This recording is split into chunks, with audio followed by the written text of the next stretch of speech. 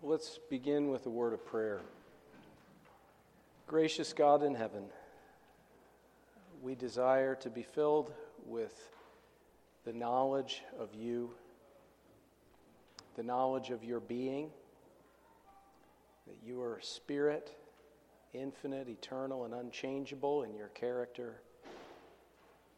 We pray that you would fill us with the knowledge of the three persons within the divine nature, the Father, the Son, and the Holy Ghost. We pray that you would fill us with the knowledge of your plan and your purpose, and those things which you have done and shall do to reveal your being and your persons. We ask that by your Spirit you would make these things known to us here in our theology class, that you would bring them home to our minds and also to our hearts, that we may not be darkened in our understanding, but that we may be illuminated in our hearts, that we may not have the knowledge that puffs up, but the knowledge of the truth that accords with godliness.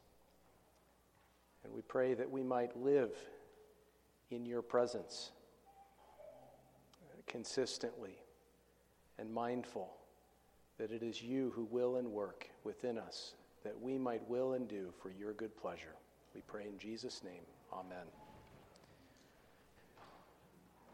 As we continue our series of lectures on theology proper, the doctrine of God, we now proceed from the introductory phase of our series to consider God's existence, which is obviously foundational for the study or knowledge of God. We need to grapple with God's existence. And as we said, we're going to be taking a holistic approach to theology, very similar to what you'll find in the recent translation and reprint of Peter Van Maastricht's series of volumes on systematic theology. We're going to be looking at the exegetical aspects of this teaching. In other words, examining a relevant passage of Scripture. We're going to proceed to the dogmatic or doctrinal section, summarizing the teaching of Scripture as a whole. You can see on your handout there. We're then going to look at some polemical questions, addressing relevant questions and controversies surrounding this topic. And then the practical, the use of this doctrine, applying the teaching of Scripture to our lives.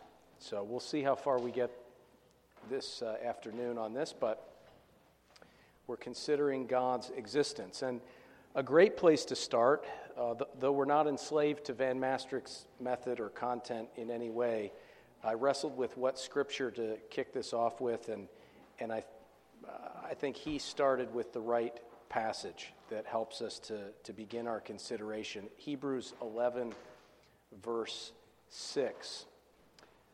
But without faith it is impossible to please him. For he who comes to God must believe that he is, and that he is a rewarder of those who diligently seek him. But without faith it is impossible to please him. For he who comes to God must believe that he is, and that he is a rewarder of those who diligently seek him. So we see here that the apostle is commenting on the life of Enoch, who, according to the book of Genesis, walked with God and was no more because God took him.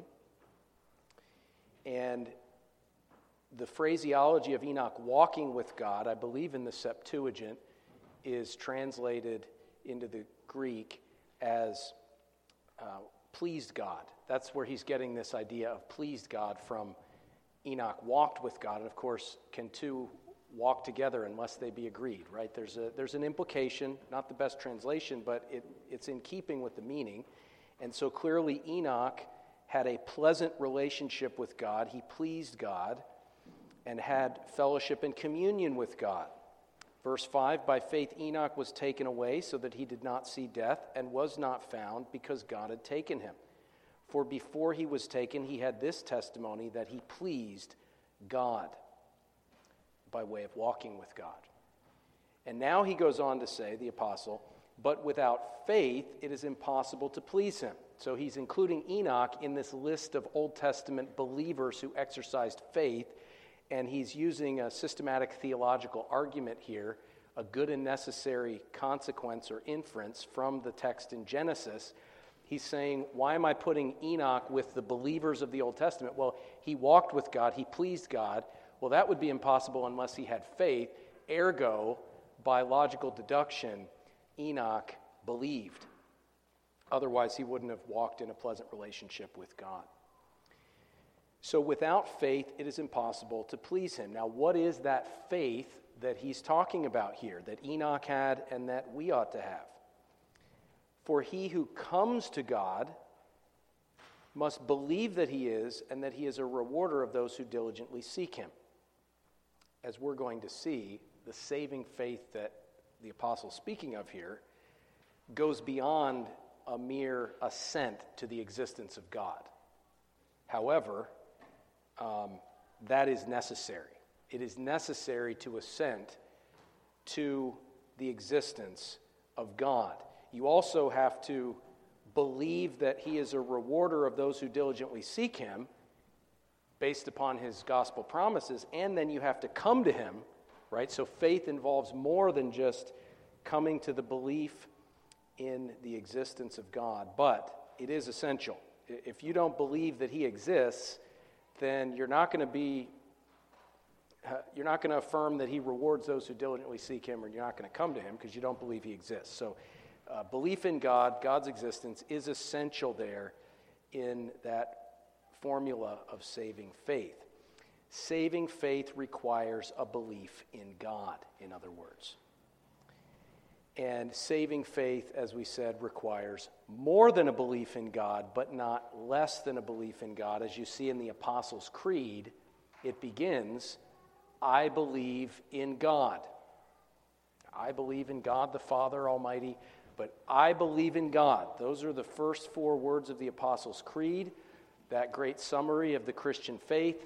And if you don't believe the first four words of the Apostles' Creed, you might as well crumble up the rest of it and throw it in the circular file, because it's all about God. God the Father, God the Son, God the Holy Spirit. So this is of the essence of saving faith and of the essence of Christianity as a whole. God's existence. So it's a great place to start. It's not a great place to finish, but it's a great place to start. The existence of God. And clearly, Hebrews 11:6 tells us that this is required for saving faith. Now, let's look at the dogmatic or doctrinal side of this, looking at the teaching of Scripture as a whole. What does the Bible say about the existence of God? Obviously, the Bible presupposes the existence of God. In the beginning, God created the heavens and the earth. So it doesn't start with an apologetic prologue saying, well, here are all these arguments for God's existence. And no, it just begins with, in the beginning, God. So the Bible doesn't seek to persuade people that God exists on the front end. It immediately speaks of God and asserts God's existence, and it tells us about God's existence. It tells us, if we look at a number of passages here, that first of all, God's existence is distinct from that of his creatures. Again, right from the very first verse, in the beginning, God created the heavens and the earth. So you have a distinction between the creator and the creation, or the creature. That distinction between the creator and the creature is fundamental to the rest of the entire Bible. That's why the Bible begins with that statement. God made everything. He is pre-existent, and he exists distinct from the creation that he has made. You can see this in Psalm 102, verses 25 through 27. Psalm 102, verses 25 through 27. Of old you laid the foundation of the earth, and the heavens are the work of your hands. They will perish, but you will endure. Yes, they will all grow old like a garment. Like a cloak you will change them, and they will be changed, but you are the same. And your years will have no end. so on and so forth. So he's saying here, God's existence is distinct from the heavens and the earth that he has made. These things are perishable. They will perish, but God's existence will endure. They will grow old and be changed, but God is eternally the same. God is unchangeable. Not just unchanging, but it's impossible for him to change. His existence is distinct, and oftentimes when God's attributes are brought forth in the Scriptures, you can see a contrast that God is different. It'll mention the fact that human beings are deceptive. Let God be true and every man a liar, so on and so forth. You see these examples where God's character is set in contrast and distinction from that of his creatures. God's existence is a personal self-existence. God's existence is a personal self-existence. You see this when God reveals his covenant name to Moses at the burning bush, Exodus 3, verse 13. Then Moses said to God, "Indeed, when I come to the children of Israel and say to them, 'The God of your fathers has sent me to you,' and they say to me, 'What is his name?' what shall I say to them?" Now, the name of God is important. We'll spend an entire lecture, at least one lecture, on the names of God, because a name communicates something. It's a description, it's a characterization. God's names point to who God is and what God does. And when we think of God's names, titles, attributes, ordinances, word, and works, these aspects of his name, as our catechism expounds it. When Moses asked to see God's glory, he showed him all his goodness, and he referred to it as his name. He declared his name. So God's name, at the very least, is his essence and his character, his existence. It tells us about him, and it tells us, when we see his response to this question from Moses, that his existence is a personal self-existence. What shall I say to them? Verse 14, God said to Moses, "I am who I am," or "I am that I am." Essentially the idea is the infinitive verb to be. I am that I am, not I was or I will be, although sometimes God's eternal self-existence is set forth in those terms, the same yesterday, today, and forever, or the one who is and was and is to come, the Alpha and the Omega. But here, it's even beyond that. It's just the infinitive. God's existence is infinite. It's beyond all sequence or tense of a verb. It's just to be. I am that I am. And he said, "Thus you shall say to the children of Israel, 'I am has sent me to you.' Moreover, God said to Moses, 'Thus you shall say to the children of Israel, the Lord God of your fathers.'" And here he says Jehovah, which is derived from that extended statement of God's name, "I am that I am." The name Jehovah is derived from that. So it really, when we see Jehovah, we should be thinking the I am. That's the idea. Jehovah, the God of your fathers, the God of Abraham, the God of Isaac, the God of Jacob, has sent me to you. This is my name forever, and this is my memorial to all generations. Go and gather the elders of Israel together and say to them, Jehovah, God, the God of your fathers, the God of Abraham, of Isaac, and of Jacob, appeared to me, saying, I have surely visited you and seen what is done to you in Egypt. So we see here that God is personal. I am. There's a subject to that sentence. God uses personal pronouns because God is a personal God. He's tripersonal, Father, Son, and Holy Spirit. That's why when he creates mankind in his own image, in Genesis 1, he says, let us make man. That's why when he sends Isaiah to prophesy, who will go for us? But whether it's plural or singular, here it's singular, speaking of the divine nature of God, the oneness of God's essence, it's personal pronoun. I am. So right off the bat, this is in sharp disagreement with the idea of an impersonal God, of the idea that pantheists try to promote, although I'm not sure how many of them are out there, but pantheists would say everything is part of God and the universe is part of God and all these things, we're all just part of God and God is this impersonal, all-pervasive force. Well, not the true God. The true God is infinitely self-existent and yet personal. I am that I am. So he's not just personal, but his existence is a self-existence.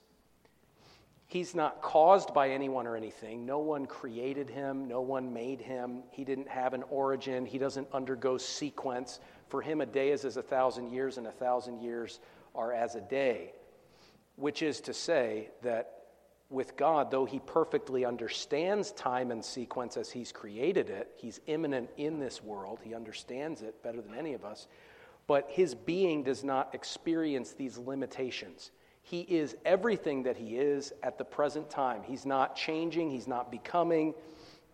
He doesn't have potential to become something that he's not now, and then he'll evolve. We reject all of these conceptions of God.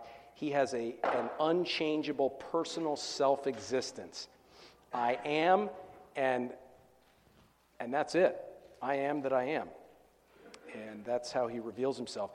Thirdly, God's existence is necessary. And so it's important when we speak of the debate over God's existence, it's not the same as debating whether, what would be a good example of this? I mean, debating who won the presidential election in 2020, or debating whether there's a psalter in the front pew right in front of me, debating just any old fact of history or experience. We can debate these things, but it's not absolutely necessary as the precondition for all human experience and rationality and intelligibility. It's not a precondition for all those things or necessary for there to be a psalter in the front pew in front of me here. That's not necessary. It could be the case or it might not be the case, and our everyday lives, for the most part, are not particularly affected by it. Even with presidential elections, it's probably a little more significant than the psalter in the front pew, but it's not absolutely necessary which way you go with that. But when we talk about the existence of God, we're talking about the foundation for everything, the foundation for metaphysics. Now, again, that's a fancy word. I don't like fancy words. You may not like them either, but unfortunately, we have to interact in the world we live in. There are fancy words out there. So this one refers to being or existence or reality. Philosophers speak of metaphysics when they speak of what's the underlying reality of existence itself. And that can be very abstract and in one sense is abstract. But God's existence is absolutely necessary to make any kind of a reasonable account for existence itself. In the beginning, God created the heavens and the earth. Okay? So that's the fundamental presupposition for making sense of the heavens and the earth, that God actually created them. The heavens and the earth declare God's glory.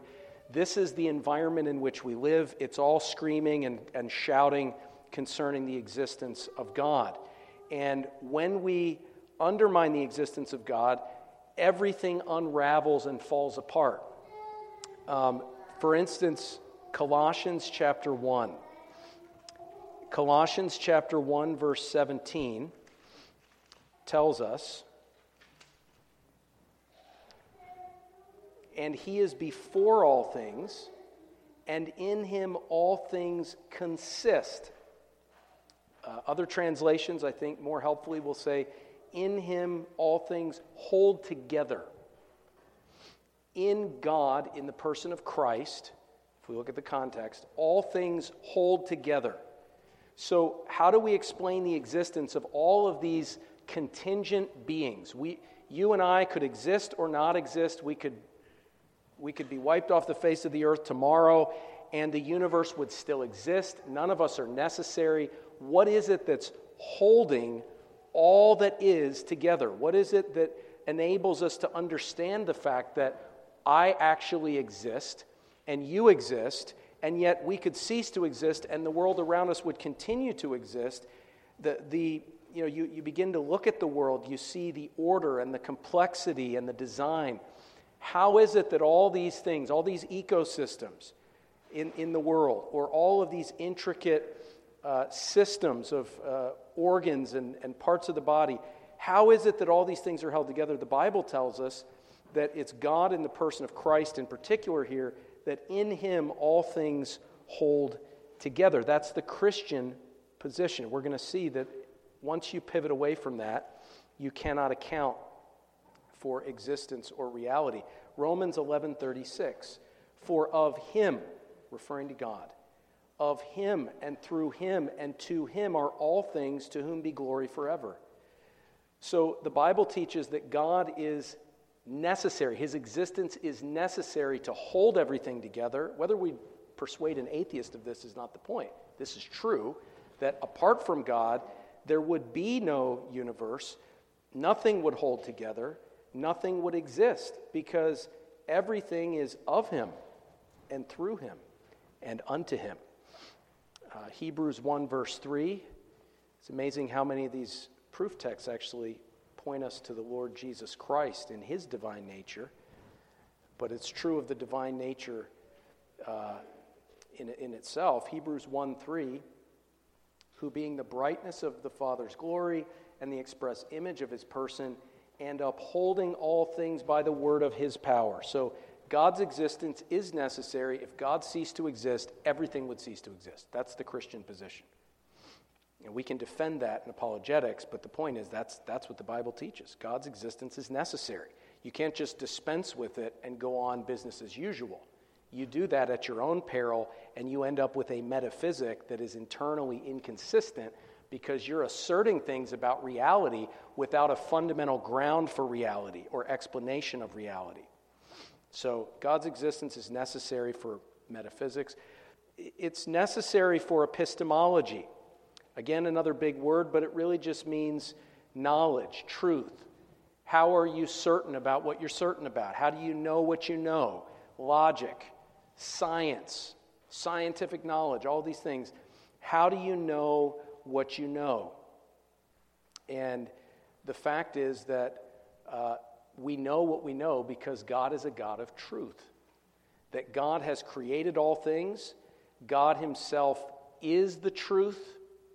And so God has placed us in this world and given us minds that are fashioned after his own image and likeness, with the ability to understand, to perceive, to think, to reason, to process information and draw conclusions.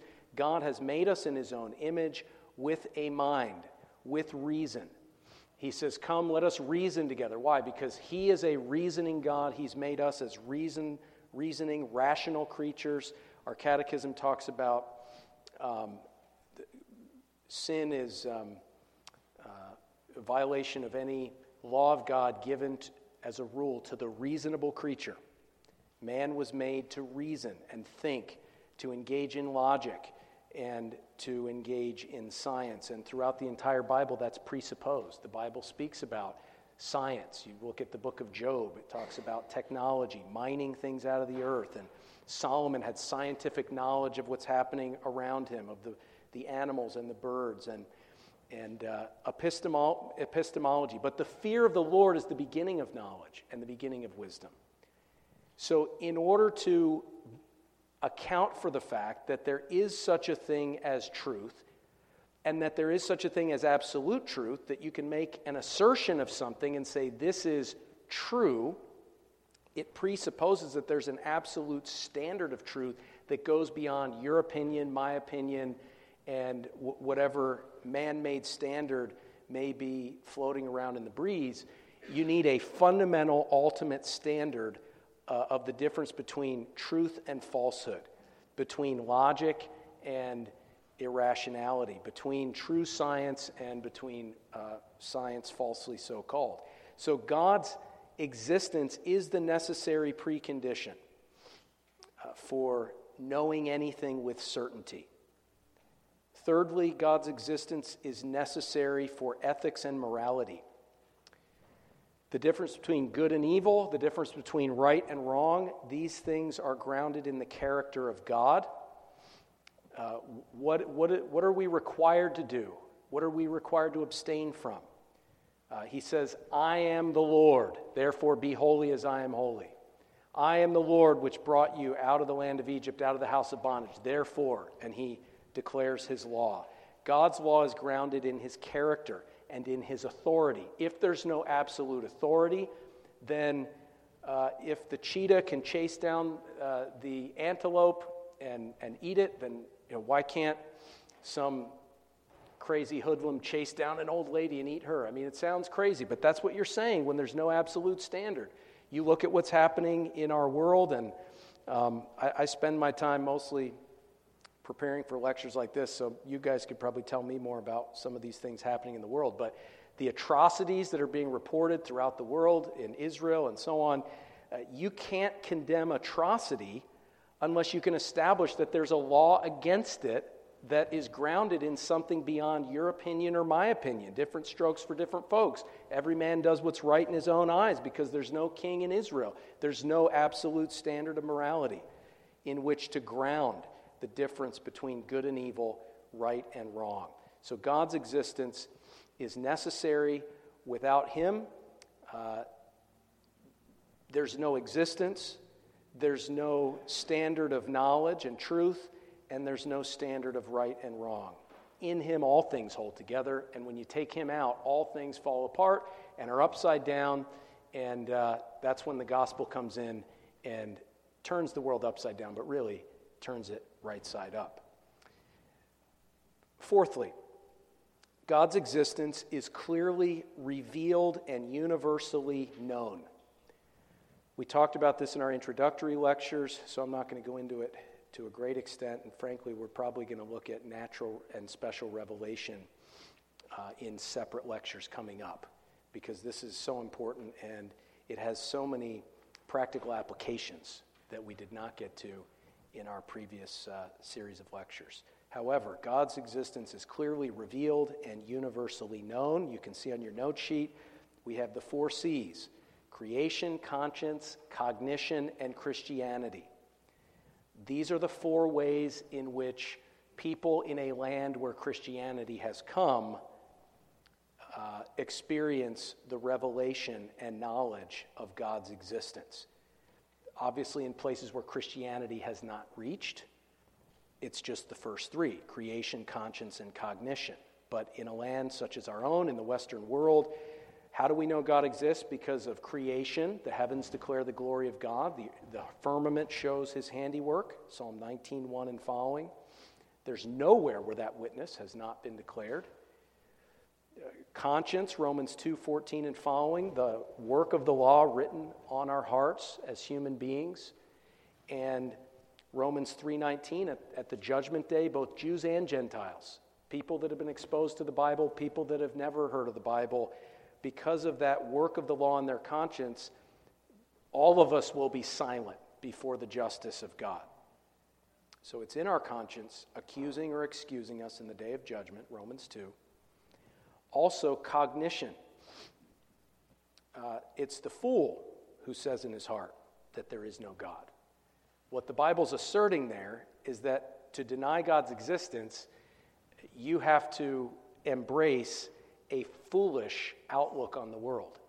It's intellectual folly and moral folly, but it is intellectual folly. It is a denial of the laws of thought and logic that have been placed in us by our intelligent designer, God himself. You have to do that to openly deny God's existence, even to deny it at a practical level and say it in your heart. You're fighting against cognition, because all of the thoughts and the image of God that has been marred but yet remains in man, these things testify. The light of nature, we call it. These things testify to the existence of God, which is why most people throughout history have not been atheists. we saw as well in our previous lectures, Psalm 94, 7 through 11, which says that those who deny God's existence and accountability to him are foolish and stupid, because he who made the ear can hear what you're doing. He who made your eye can see everything you're doing. It's foolishness to think that there is no God that will hold you accountable. Also, Christianity. When Paul proclaims the truth to the Athenian philosophers of the Areopagus at Mars Hill in Acts chapter 17, Acts 17, verse 17. Therefore, well, this is before he was asked to go speak before them, but he's in Athens. He's provoked in his spirit regarding the idolatry that's happening there, and he's out there doing some open-air evangelism. It says, therefore he reasoned in the synagogue with the Jews. So he's reasoning using logical arguments from the scriptures, and either he's in the pulpit expounding this in the synagogue, or he's in the synagogue area talking to people, but he's speaking the truth. In many cases, he was given the ability to preach and teach in the synagogue, so maybe that's what he did. But it says he reasoned in the synagogue with the Jews and with the Gentile worshipers, and those are people at the synagogue, and in the marketplace daily with those who happen to be there. So that's clearly open-air, apologetics-oriented evangelism with these pagan Greeks who were influenced by philosophy, and he's in the marketplace daily reasoning with them. Now, they did not understand the scriptures. And so if you look at the way he then addresses them later in the chapter, it's not as though he fails to presuppose the message of the Bible, but he doesn't begin by reading his scripture text and expounding it the way he would do in the synagogue. He begins, verse 22, men of Athens, I perceive that in all things you are very religious. That could be positive or negative. It could be translated superstitious. But either way, he's observing their own practice. For as I was passing through and considering the objects of your worship, I even found an altar with this inscription, to the unknown God. Therefore, the one whom you worship without knowing him, I proclaim to you. So he assumes they know the existence of God, and they have some acknowledgement that the gods that they worship by name don't fully exhaust the list of gods. There's some other God out there that we're not really familiar with that is unknown, and they have this sense in their conscience that there's some other God, that we've missed something. And Paul says, I know what you've missed. You've missed the true God, the living God, the only God. And that's why in your conscience, you're religious. You're superstitious, but you're religious as well. There's a negative and a positive. There's a corruption of the knowledge of God in their idolatry, but the fact that they're worshiping something and acknowledging that maybe they don't have it all together bespeaks the light of nature inside and the light of natural revelation, and he points to that. So he points out an antithesis, but also some common ground. You acknowledge the existence of a God that's unknown to you. Well, I'm going to reveal him to you right now. Verse 24, God who made the world and everything in it, since he is the Lord of heaven and earth, does not dwell in temples made with hands, nor is he worshipped with men's hands as though he needed anything, since he gives to all life, breath, and all things. Now that's a biblical message, but he doesn't cite the Bible. And he has made from one blood every nation of men to dwell on the face of the earth, and has determined their pre-appointed times and the boundaries of their dwellings, so that they should seek the Lord in the hope that they might grope for him and find him, though he is not far from each one of us. For in him, now he quotes a pagan philosopher or poet, for in him we live and move and have our being, as some also of your own prophets have said, for we are also his offspring. Therefore, since we are the offspring of God, we ought not to think that the divine nature is like gold or silver or stone, something to be shaped by art and man's devising. Truly, these times of ignorance God overlooked, but now commands all men everywhere to repent. Now, listen, this is where he brings the argument that I'm pointing out here. He's dealt with creation, conscience, cognition, but he brings in Christianity as well as proof of this unknown God. Because he has appointed a day on which he will judge the world in righteousness by the man whom he has ordained. He has given assurance of this to all by raising him from the dead. So, where the gospel comes, it reinforces the existence of God by the reality of Christianity. Jesus Christ rose again from the dead. That's evidence of God's existence. That's evidence that Jesus is God, as he claimed to be, because he was raised from the dead. And Christianity as a historical movement cannot be explained adequately apart from the fact of the resurrection. And this is not pivoting into evidentialist apologetics to say something like that. Christianity was formed starting in Jerusalem. Skeptics admit that. It began in Jerusalem. It began in Jerusalem with people claiming that a man who was publicly executed right outside the city of Jerusalem, in the sight of virtually everybody in Jerusalem and everybody in the surrounding area and everybody from all over the world who was there at the Feast of the Passover, they all saw him die, and they were all pretty much there on the day when his disciples say he rose again from the dead, on the third day. So the whole world, but certainly the eyes of Jerusalem, were on these claims. The apostles were a persecuted people.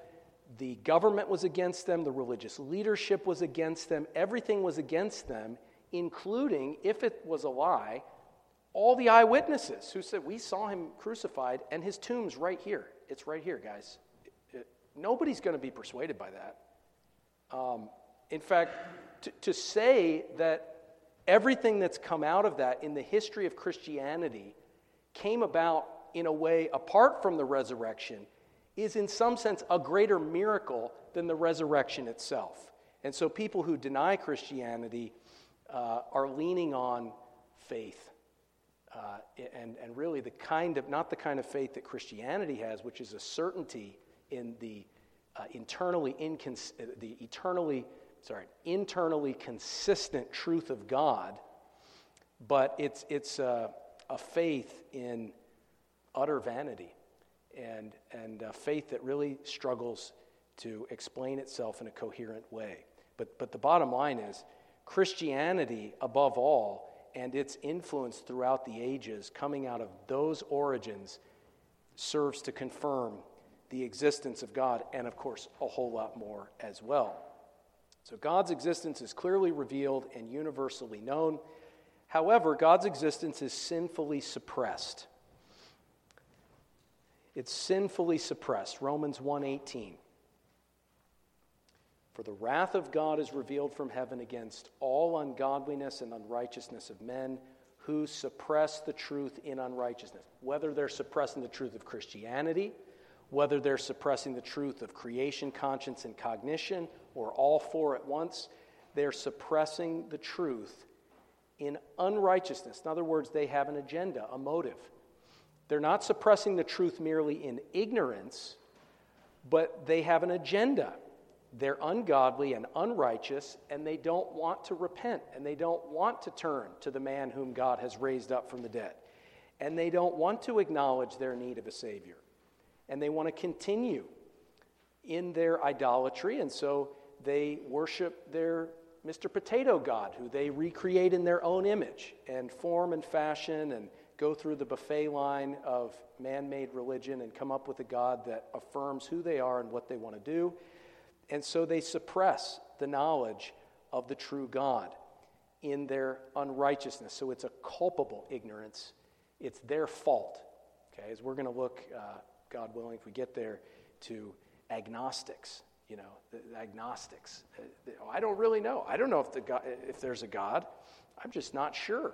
Don't look at me. It's unclear, and surely if there was evidence, I would believe in God. It's not my fault. I just haven't seen it.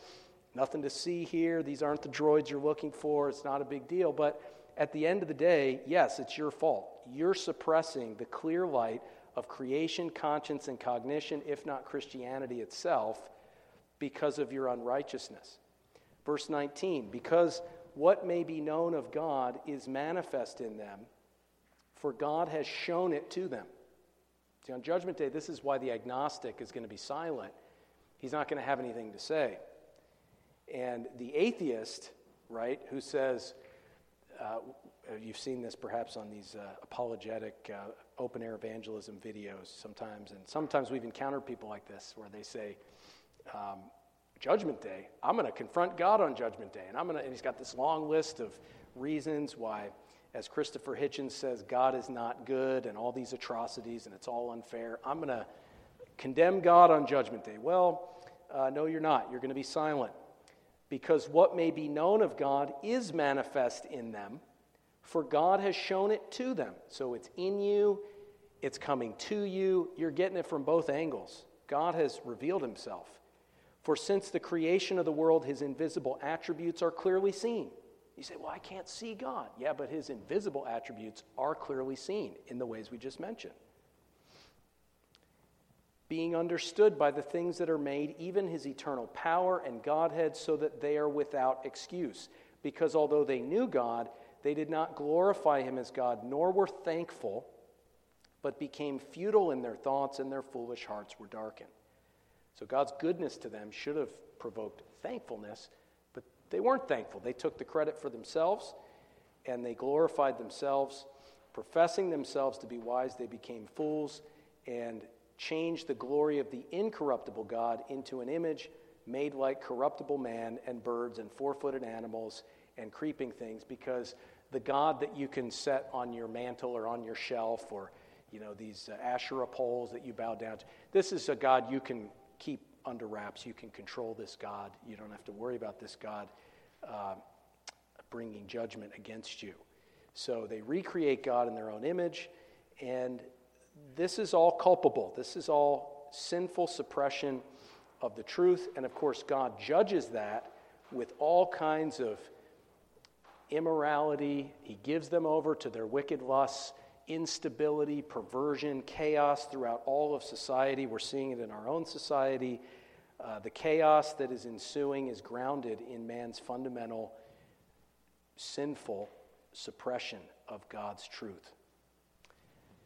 God's existence is not only defensible, moving on to the next point, it's not only defensible, but also inescapable.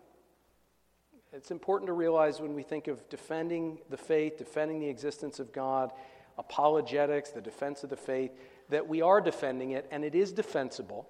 And there's nothing wrong with saying it's defensible as if we're on a defensive posture, because the fact is, when we proclaim the gospel, we're on the white horse with Christ, and the sword's coming out of his mouth, and we're on the offensive when we evangelize. But apologetics, in one sense, is defensive. Sometimes we can use it preemptively when we know that there's this latent rejection or objection to the faith. But it is defensive in a way. God's existence is defensible, but it's also inescapable. And I want to read a quote from someone who has written on apologetics and various other things. And I'm going to ask you if you can tell me who this is that said this. Quote, "As to the objection that religious truths are the objects of intuition, and that intuitive truths neither need nor admit of proof, it may be answered that in one sense it is true. But self-evident truths may be illustrated, and it may be shown that their denial involves contradictions and absurdities." Again, listen. He's saying self-evident truths, thinking of God's existence here, may be illustrated, and it may be shown that their denial involves contradictions and absurdities. So if you deny God's existence, you're entering into contradiction and absurdity. Therefore, that proves the existence of God. He goes on, "All geometry is an illustration of the axioms of Euclid, and if any man denies any of those axioms, it may be shown that he must believe impossibilities." So it's the impossibility of the contrary. "In like manner, it may be admitted that the existence of a being on whom we are dependent and to whom we are responsible is a matter of intuition, and it may be acknowledged that it is self-evident that we can be responsible only to a person, and yet the existence of a personal God may be shown to be a necessary hypothesis to account for the facts of observation and consciousness. And the denial of his existence leaves the problem of the universe unsolved and unsolvable. Let me repeat that again. The existence of a personal God may be shown to be a necessary hypothesis to account for the facts of observation and consciousness, and that the denial of his existence leaves the problem of the universe unsolved and unsolvable. So he's saying it's inescapable. You remove God, and the Jenga stack falls to the ground. He goes on, in other words, it may be shown that atheism, polytheism, and pantheism involve absolute impossibilities. This is a valid mode of proving that God is, although it be admitted that his existence, after all, is a self-evident truth. Theism is not the only self-evident truth that men are wont to deny, end quote. Now, this author is saying that you can prove God's existence by the impossibility of the contrary, and that God's existence is self-evident and may be proved in that way. Any guesses as to who wrote that? Greg Bahnsen. I was hoping somebody would guess that. Incorrect. Anybody else? I'm not even going to repeat that for the microphone. Anybody else? We're done with Doug Wilson. I don't want to talk about Doug Wilson, please. No, it's not Doug Wilson. Anybody else? Francis Schaeffer. Incorrect. Charles Hodge. Charles Hodge, in his Systematic Theology, Volume 1. I think it's on page 212, if I'm correct in my notes here. Many people think that approach to apologetics, that sort of transcendental argument, as we'll see, perhaps we'll see next time actually, but many people think that was invented by Cornelius Van Til and Greg Bahnsen and all these guys in presuppositional apologetics. It is a great argument, and Van Til and Bahnsen have a lot of good things to say about it, so we're not denying that.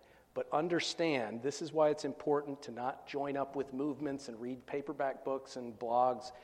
Read the hardback books, because you'll find a lot of the things that are involved in some of these movements, and some of these movements go to the extreme and are not always healthy, but the substance of what they're getting right, sorry, we already knew that. That was already written down by Charles Hodge. Even the old Princeton theologians with more of a classical apologetics approach understood that argument and have been unfairly critiqued by some of the presuppositional guys as if they didn't understand that stuff. And again, what we're going to find out next time is that the presuppositional approach in our day is probably one of the best, if not the best, approaches to doing apologetics. So there's no question that we appreciate a lot of the things that Bahnsen has done. I would urge you to watch his debate versus Gordon Stein, the great debate, Greg Bahnsen versus Gordon Stein, over theism versus atheism, Christian theism versus the denial of God's existence. And there's another one, Greg Bahnsen versus Edward Tabash, however you want to pronounce that. Also a helpful debate. There's a Bahnsen channel on Sermon Audio, I think, that has a lot of these things that some of us had to pay for many years ago, but they're available for free, most of them, many of them. But understand that our apologetics is grounded in our theology of what the Bible tells us about the existence of God. And so it's not just defensible, but it's inescapable. God's existence is necessary to give any rational account of existence, of knowledge, and of ethics. And so next time, we're going to proceed to consider some of the arguments that have been used historically to show the Christian faith as defensible, and to one extent or another to show that it's inescapable. And we'll find that when we get to number 5 with the transcendental argument, that's really the one that emphasizes the inescapableness of the Christian God. And that's why in our day it's probably the most helpful one, although there are some other aspects to these arguments that can prove helpful in our day. And next time we'll also consider some of the polemical questions. We're going to, in some sense, critique some of the things that Bahnsen and Van Til have said. where they go a little bit over the line in terms of a consistent approach to apologetics, but overall we're very positive on their contribution, and then we'll look at some practical application. All right, let's pray. Gracious Heavenly Father, you are, and those who come to you believing that you are, and that you reward those who diligently seek you, shall indeed find you and walk with you, and one day be translated into your presence, in some sense, even as Enoch was. So we pray that you would strengthen our faith, that you would enable us to gird up the loins of our minds and to sanctify Christ as Lord in our minds and in our hearts, that we may be ready to give a defense to those who ask us concerning the hope that is in us. Please forgive our many sins. Please forgive the way in which we often make mistakes, and if we've done that here today in our thinking, in our presentation, Lord, we pray that you'd forgive us and sanctify our minds and our thoughts to be more clear and more in accordance with your truth and your existence. We ask in Jesus' name, amen.